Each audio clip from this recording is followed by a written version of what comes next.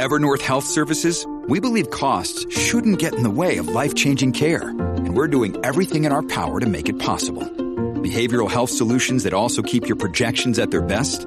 It's possible. Pharmacy benefits that benefit your bottom line? It's possible. Complex specialty care that cares about your ROI? It's possible. Because we're already doing it. All while saving businesses billions.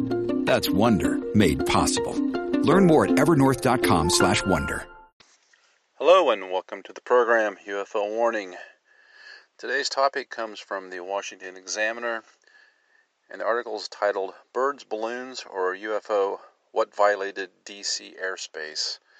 Now this is a story that kind of seems to have literally slipped under the radar a little bit last week when there was a bit of a hubbub with an occurrence that happened over the Capitol in Washington, D.C., where they literally scrambled jets and helicopters. They thought that there was some kind of an invasion of the airspace, and they weren't taking this lightly. They were actually taking this pretty seriously. And this article by Tom Rogan goes into it. It says, an extremely compelling unidentified flying object incident occurred over Washington, D.C. in 1952. Did another UFO pay a visit to D.C. on Tuesday? Well, he says probably not, but it is a possibility, seriously. First, the facts. An intruding radar contact entered the National Capital Region Air Defense Area at about 8:30 a.m. on Tuesday. The contact was taken very seriously.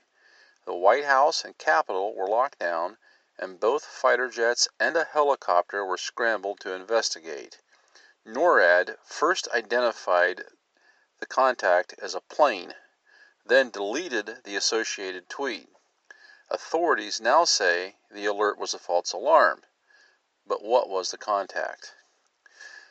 Now, I just have to interject here that you would think that since 9/11 and the tragedy that happened there, that the government would have made some kind of improvement with the radar system where we would know whether or not an object was incoming into an airspace that, like this that needs to be protected. I mean, we're talking about the U.S. Capitol, for crying out loud. You would hope that they would have had some kind of radar set up where we could definitively say whether or not an object, or I guess as the Navy likes to call them now, a UAP, entered a protected airspace. The article goes on and says, Capitol Police told CNN that the big, slow-moving blob of something might have been birds. Gary Andrews, president of a leading bird detection radar manufacturer, Detect Inc., told me that birds might indeed have been the culprit because the government radars may not have bird suppression algorithms. He pointed to a recent bird-related false alarm in South Korea. Alternatively, WTOP's national security correspondent said it might have been a Mylar balloon. But Fox News reported government sources say the contact was hovering, at least temporarily. Now, that really doesn't sound like a flock of birds. I mean, if you watch a flock of birds, you'll see those things. They move back and forth, back and forth. I don't imagine them hovering there. But we hear reports of UFOs hovering all the time. An anomaly is unlikely considering the contact's sustained track, but not just because of the hovering report. I'm unconvinced that this was birds or a balloon. First off, this is the article continuing. First off, the Capitol Defense Area is the nation's most tightly monitored region. The contact entered at least the 30-mile outer ring of the air defense area. That's about all we know. NORAD referenced operational security concerns to ignore my questions as to the contact's origin, speed, track path, dissipation, loss of track point, and whether it hovered. But the lockdown suggests the contact either entered the Capitol Air Defense Area's 15-mile inner ring or got close to it. Now, considering a little something named Sentinel. Sentinel is the Army radar deployed to protect the government's inner sanctum, the White House, Congress, and the Pentagon. Upgraded in recent years to include a tracking of small ground-launched munitions, the platform is world. This episode is brought to you by La Quinta by Wyndham. Your work can take you all over the place, like Texas. You've never been, but it's going to be great because you're staying at La Quinta by Wyndham. Their free Bright Side breakfast will give you energy for the day ahead. And after, you can unwind using their free high-speed Wi-Fi. Tonight, La Quinta. Tomorrow, you shine. Book your stay today at lq.com. Leading. Sentinel utilizes an extremely advanced X-band radar system predisposed to discriminating individual birds, balloons, and weather from planes or drones. Birds flying in and out of the D.C. air defense area all day long, every day. But Tuesday's alert was very rare. I cannot find a similar incident since someone decided to fly a gyrocopter up to the Capitol complex in 2015. The author continues, the rarity speaks to a key point. The radar operators utilizing Sentinel and other platforms are very good at discriminating birds. Geese flocks are always flying in Washington's airspace, and balloons and separating radar contact merges where a group of contacts appear as one. Tuesday's contact obviously concerned commanders enough that they launched multiple interceptor aircraft, and the Secret Service locked down the White House. Was that because the track showed apparent purposes in flight toward critical facilities? Yes, perhaps it was birds or a balloon, but if not, what was it? Well, ponder this. We do know that intelligently operated machine-based UFOs not belonging to the U.S., China, or Russia are now being tracked globally. Okay, I want you to stop back and just listen to what this author says here. I want to repeat it one more time. He says, well, ponder this. We do know that intelligently operated machine-based UFOs not belonging to the U.S., China, or Russia are now being tracked globally. These invisibility-capable UFOs can travel at hypersonic speeds in the air and hundreds of knots underwater, and often show a spatial interest in sensitive government facilities, an interest that is increasingly being reciprocated. And yes, they can hover. Now, he said a lot there. He said that UFOs are being tracked, okay? And he's also said that these things can travel at hundreds of knots underwater.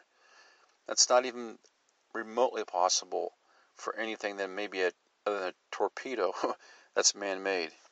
He goes on and says, makes you wonder what they might have been on Tuesday, doesn't it? Was it birds or something extraterrestrial? Well, I would have to agree with this article, and it's from the WashingtonExaminer.com by Tom Rogan. You can go read it. Very well done. I would have to say that it does make you wonder. I would also point out something a little somewhat related. There's an article floating around online about a Navy project called Nemesis. And basically what this amounts to is it's a radar program by which the military can create false radar blips on the radar screen so that to confuse the enemy. And I read the article. I'm not going to read it here today online. You can go look it up. But if I had to make a snap judgment of what I thought this thing was, it almost looks to me like more disinformation. Not that I doubt the program exists, because I'm sure it does. But just the fact that they've released this statement about this Nemesis project, and they've released it in conjunction with the UFO videos. And they point out in the article about how the military, the Navy, is trying to change the narrative and telling their enlisted guys to not refer to these things as UFOs, but to refer to them as UAPs. They kind of want to get control of the narrative here. And it almost seems as though they're interjecting this into the zeitgeist, this new narrative that UFOs are real. They're putting this Nemesis project out there to say, hey, maybe what those pilots saw actually was our own Navy creating false radar signals. Now, I cannot go along with this for that reason, and we have very specific eyewitness accounts from the pilots where they talk about seeing actual objects with what looks like landing gear protruding down from them. So I do not believe that the Nimitz video, the one that Tom DeLonge has distributed, I do not believe that is a falsely created radar signal by this Nemesis project. I just want to put that out there. It seems like every time there is anything that comes close to disclosure, then we are bombarded with more information to basically cloud the waters and to get rid of the transparency that we think we've come across. So we have that going on, but at the same time, as I said, here's this article from the Washington Examiner dated November 27th, 2019 by Tom Roger, entitled Birds, Balloons, or a UFO, What Violated DC Airspace. And as you can see in the article, there clearly was a violation of the airspace, and they've pretty much ruled out that it was balloons or birds or anything like that. Something was there. It was hovering over the Capitol, and people were concerned enough that they put the Capitol on lockdown that they scrambled a couple of jets and a helicopter. So they can deny these things are real. They can put their head in the sand. They can try to blame the sightings on everything from swamp gas to secret government projects. They can even change what we call them from objects to phenomenon. But whatever they are, they seem to be showing up more often, and they seem to be showing up in places where a lot of people can see them, and it's almost as if they are presenting a challenge to our military and to our heads of state. Something to think about on this Thanksgiving. Until next time, this is UFO Warning, over and out.